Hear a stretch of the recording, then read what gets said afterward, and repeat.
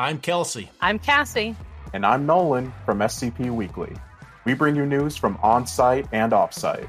And we share your love for the creative community that surrounds the SCP Wiki. Join us on Tuesdays for new episodes, wherever you listen to podcasts, or on YouTube at SCP Weekly. The world we inhabit is not as free, or certain, or safe as you might think. The things that you believe to be unassailably evident are little more than shadows dancing behind a curtain, a masquerade crafted and dutifully upheld by an organization known as the Foundation. The file you are about to hear contains containment procedures, descriptions, testing logs, historical and in some cases first-hand accounts of the anomalous objects the Foundation serves to secure, contain, and protect. Its contents have been thoroughly scrutinized by the Ethics Committee and approved by the O5 Council for release to trusted associates of the Foundation. This is SCP Unredacted.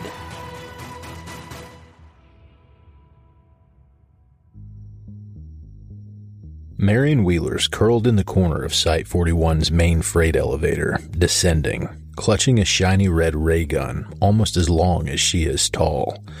The gun has a two-tined prong instead of a barrel, and its stock is a weirdly asymmetrical mass of pipework, more like a Swiss watch or a small intestinal tract than a weapon.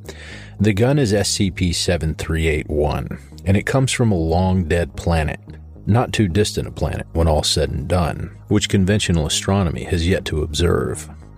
A tornado of violence and destruction is tearing through Site-41 and through the minds of everybody working at Site-41. Ceilings are being brought down. The site pharmacy is a sucking hole at the side of the building. The armory is buried. That's why she had to go through Area 9 and is now toting anomalous weaponry instead. The Anti-Memetics Division operatives she meets in the corridors are all broken.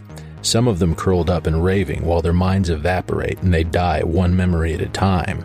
Some infected with a collection of ideas which compel them to shout guttural phrases in strange languages and to procure blades, never guns, and work on those demented victims and each other and themselves. Wheeler doesn't recognize any of the people. Their faces are all wrong, torn up with hatred and misery and vindictive glee. She's been trying to avoid fighting, but she's had to kill one man in self-defense. Fired at his heart, SCP-7381 simply erased a half-meter-wide cylinder of matter, removing his upper torso and lower jaw. He fell to the ground in 4 pieces. SCP-7381's beam is invisible, silent, and recoilless. It was like using a child's toy gun. Wheeler's petrified, but more than that, angry. "This is too much," she says out loud, willing her heart rate back under control. "I can't deal with this. I shouldn't have to deal with this. It's my fucking first day." But how much sense does that make? Wheeler studies her reflection in the dark glass of the elevator control panel, and she tours the interior of her own skull, examining her thought processes. There are hints there, which would be difficult to articulate to someone who didn't know her as well as she knows herself. She isn't thinking like a newbie. She's instinctively breaking the problem apart, the way an experienced Foundation operative should. Hell, a newbie wouldn't even know how to carry out a detailed psychological self-examination of this kind. A newbie wouldn't even think of it. A newbie would just suffocate. "The first thing it did when it saw me," she explains to her reflection, "was eat everything I knew about the division, and everything I knew about it. If I had a plan, it ate the plan. But I'm still me, so I can come up with that plan again. It's already right in front of me, I just need to see it. If I were me, what would my plan have been?" She scratches absently at her left wrist. "Taking some hardcore Nestic drugs would have been a smart first step, I guess," she mutters, "reinforcing my mind so it can't erase the rest of the steps. Damn. The nearest source of Nestic medicine is the site pharmacy, but it's already been destroyed, and in any case, the elevator's headed down, away from it. No. Stop. The pharmacy's been destroyed? How do I know that? Well, because she was there. She remembers finding the pharmacist crushed to death beneath a fallen medical cabinet, her skull an unrecognizable splatter of scarlet. She remembers the floor being torn away beneath her feet and only barely making it out of that portion of the building alive. She remembers a modular package colored safety orange with an enormous black Z on it. Her heart nearly stops at this. Oh, God, what did I do? She remembers the dozens of warning signs covering the package. She remembers the 3-factor authorization procedure she had to follow to get into the sealed container where it was stored. She remembers the centimeter-thick book of medical advisory information that she discarded. And rolling her left sleeve back, she finds a fresh needle mark with a speck of blood and remembers administering the injection. This was my plan? This is what it takes to fight SCP-3125? I've killed myself. Class Z nestics are the last word in biochemical memory fortification. Class Z nestics permanently destroy the subject's ability to forget. The result is perfect eidetic memory and perfect immunity to arbitrarily strong antimemetic interference. The dose is taking effect now. Wheeler didn't read the book because she already knew every word of it. She knows everything that's about to happen to her. She can already feel her mind hardening like steel and the developing of symptoms of extreme sensory overload. She can see everything. There are extra buttons on the elevator control panel, the lowest of which, the 30th floor below ground level, she's somehow already pushed.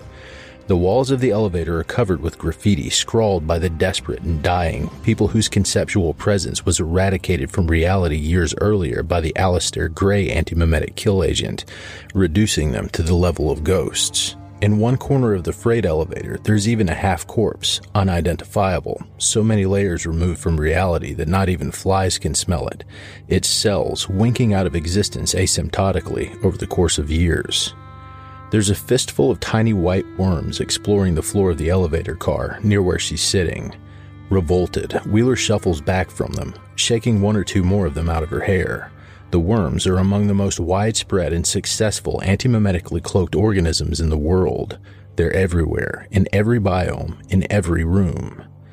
She can hear a long, alarming drone noise, a continual roaring which has the texture of ambient noise and is continually getting louder. It's as if it's been there for her entire life, and it's only now that she's begun to hear it. It's too much data, too much sound, too much light.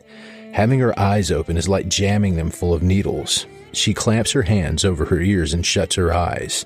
Even like this, she feels the vibration of the elevator's slow descent, and the heat of the failed air conditioning, and the movement of her clothes on her skin. And meanwhile, her vision is flooding instead with what could be hallucinations. The human sensorium routinely generates huge amounts of data, and the human brain is adapted to discard almost all of that data nearly immediately. Altering the brain's behavior to retain that data is extremely dangerous, even for very short time spans. Wheeler takes one hand away from her ear for just long enough to punch the metal wall of the elevator car, bloodying 2 knuckles.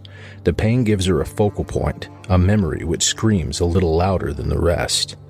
And she finds the plan. She doesn't remember it, she bootstraps it from the first principles. In a handful of minutes, just like she's done 100 times before. I know how to beat you, she says. No, SCP-3125 says to her. You don't. The elevator stops at the 30th floor below ground, and its doors grind open. They wait, open, for a long time. Further up the elevator shaft, there are distant rumbles of more parts of Site-41 being reduced to crumbs. Still crouched in the corner, Wheeler mutters, SCP-3125 doesn't have a voice. Of course I do, it replies.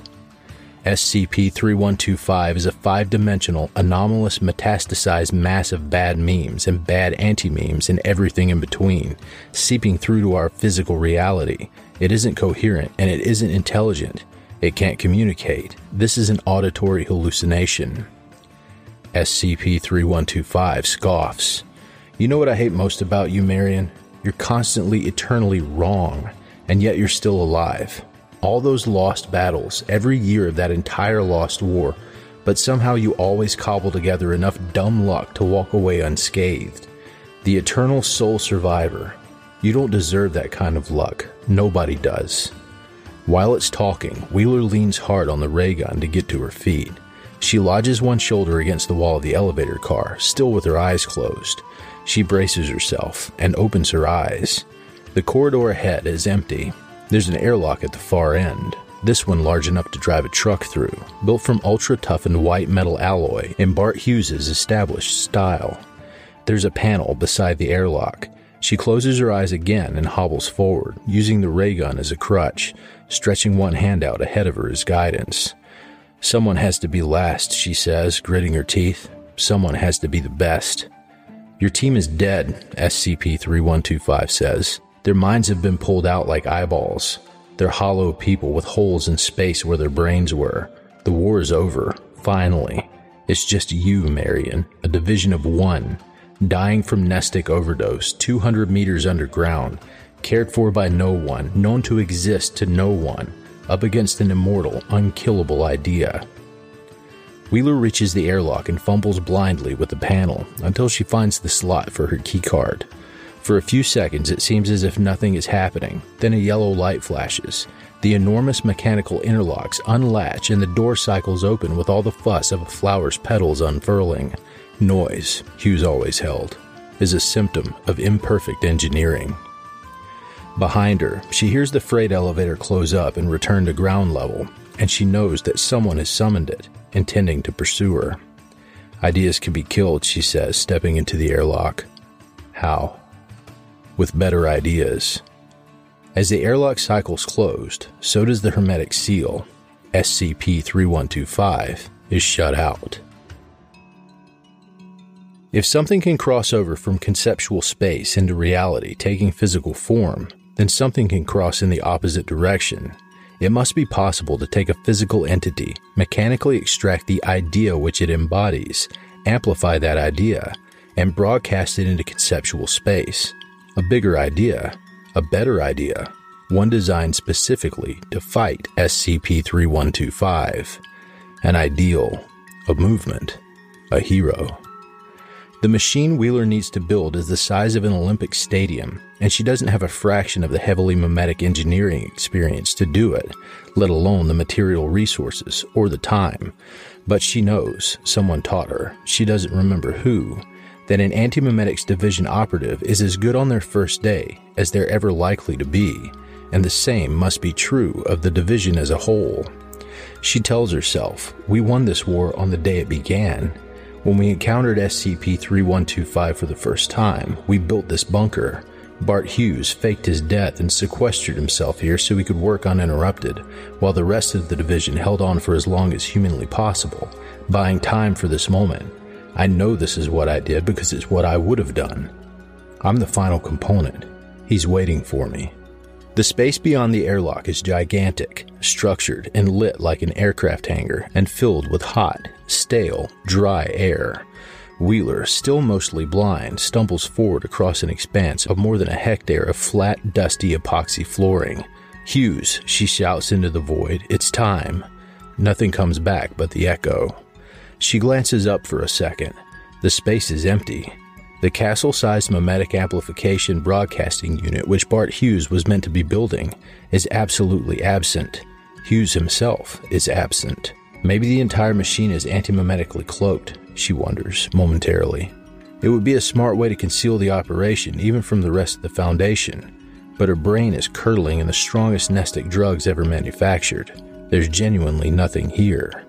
Almost nothing. At the center of the space, there's a small outpost. A group of trestle tables with tools and toolboxes scattered around the place. Parked behind it is an unmarked military truck with flat tires. On the back of the truck is a squat, squarish machine the size of a shipping container, with unshielded wiring and exposed pipework, and a long cable leading to a heavy-duty control panel on the floor. To the untrained eye, it's not at all clear what the machine is designed to do. It's the anti-mimetic equivalent to a hydrogen bomb. The division's answer to a Site nuclear warhead. Activated, it would contaminate Site-41 and everything and everyone on it with anti-mimetic radiation. There would be no Site-41 and no division afterwards. Nothing any of the escaping infectious staff did could have any effect on the real world. It's the wrong machine. It can't destroy or contain SCP-3125 or even injure it. All it can do is sterilize today's outbreak. The other symptoms will persist. 50 or 10 or 5 years from now, or maybe 1 year, or maybe tomorrow, SCP-3125 will return, bringing with it its MK-class end-of-the-world scenario. human civilization will be entirely eradicated as an abstract concept and be replaced with something unimaginably worse. There will be no one to fight it. Wheeler leans there on the ray gun for a long moment. The pressure of information in her mind, continually increasing, reaches a point where she can't take it anymore, and she starts to break. The Class Z has been in her system for long enough now that she knows for a fact she has irreversible brain damage. There is no antidote. She'll be lucid for another hour, then spend the remaining 2 or 3 hours of her life vegetative. That's right, she thinks. It's almost a relief. This is good. This is right. I've survived too long. I forgot what universe this was. For a while there, I thought maybe this was the universe where we win sometimes. The agony in her head is like an ice axe now. She drops the ray gun with a clatter, sinks to her knees, lies down, and waits for either death or a better idea. A being superficially resembling Paul Kim arrives at the outer airlock door. It examines the airlock uncomprehendingly for a few moments, then finds the keycard slot. It hunts methodically through Kim's pockets, then remembers the keycard around its neck. The airlock cycles once more, and not Kim goes through. Behind it, the freight elevator is returning to ground level a third time to fetch the rest. In the next room, the being which is not Paul Kim finds Wheeler, unconscious, with the ray gun dropped beside her. There's also a military truck, which it disregards. Not Kim lets its keycard fall from its fingers and scoops up the ray gun. For a moment, it contemplates the unconscious Wheeler, then examines the gun itself, remembering how it works. It turns back to face the airlock and fires, punching fat cylindrical holes in the white metal of the inner door until it's gone, and then the outer door too, breaching the hermetic seal. A faint smile returns to Not Kim's face as SCP-3125 and its familiar, comforting signals flood into the bunker. A dozen more non-people are arriving by freight elevator, former Anti-Memetics Division bodies. I found her, Not Kim calls out to them. It drops the ray gun where it's standing, as if it simply forgot that it had been carrying anything, and pulls out its knife again. It holds the knife between 2 fingers in a casual, offhand sort of way, as if it were a pencil or a screwdriver. The infected non-people gather with Not Kim around Wheeler, looking down at her with alien expressions of disgust, or pity, or malice. Why isn't she opening up properly, someone asks. She can't meet them unless she wants the signals. Start with her eyes, says someone else. It'll make the rest of her easier to correct. Not Kim leans down to start work, then hesitates, its knife a few centimeters from Wheeler's eye. She's whispering something, so quietly that only it can hear her clearly. None of this happened, Paul, she says. You and I never existed. There is no Anti-Memetics Division. There's a sharp click as the bomb finishes its powering up sequence. Nobody in the room can hear this but Wheeler. Nobody in the room can perceive the bomb but Wheeler. All they can see is an empty truck. The world goes black.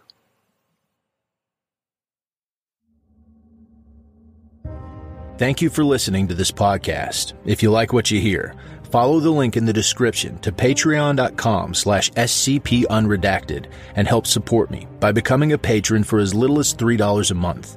You can get access to production logs, merchandise, recognition, and even a part in a skip. Regardless of tier, all patrons get early access to every single episode. I don't have the talent it takes to write a skip. All I do is read. Original authors make this podcast possible, so credit to the original author. Their link's in the description. Show them some love as well. Consider becoming a member of the SCP Wiki. Upvote their work and maybe write a skip of your own. Maybe I'll read it here someday. You never know if you never try. The content of this podcast and content relating to the SCP Foundation, including the SCP Foundation logo, is licensed under Creative Commons Sharealike 3.0, and all concepts originate from scpwiki.com and its authors. This recording, being derived from this content, is hereby also released under Creative Commons Sharealike 3.0.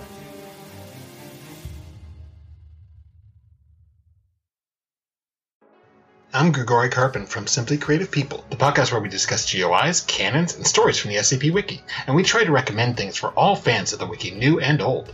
Look for us on Spotify, Google Podcasts, Stitcher, and Apple Podcasts. Visit the show page at anchor.fm/simply-creative-people or follow us on Twitter at SIMCREAT. Hey there, this is DJ Skip, host of Foundation After Midnight Radio, coming to you from the only third shift broadcast for personnel by personnel. Be sure to tune in wherever you listen to podcasts to not miss out on containment news and community announcements from within the Foundation.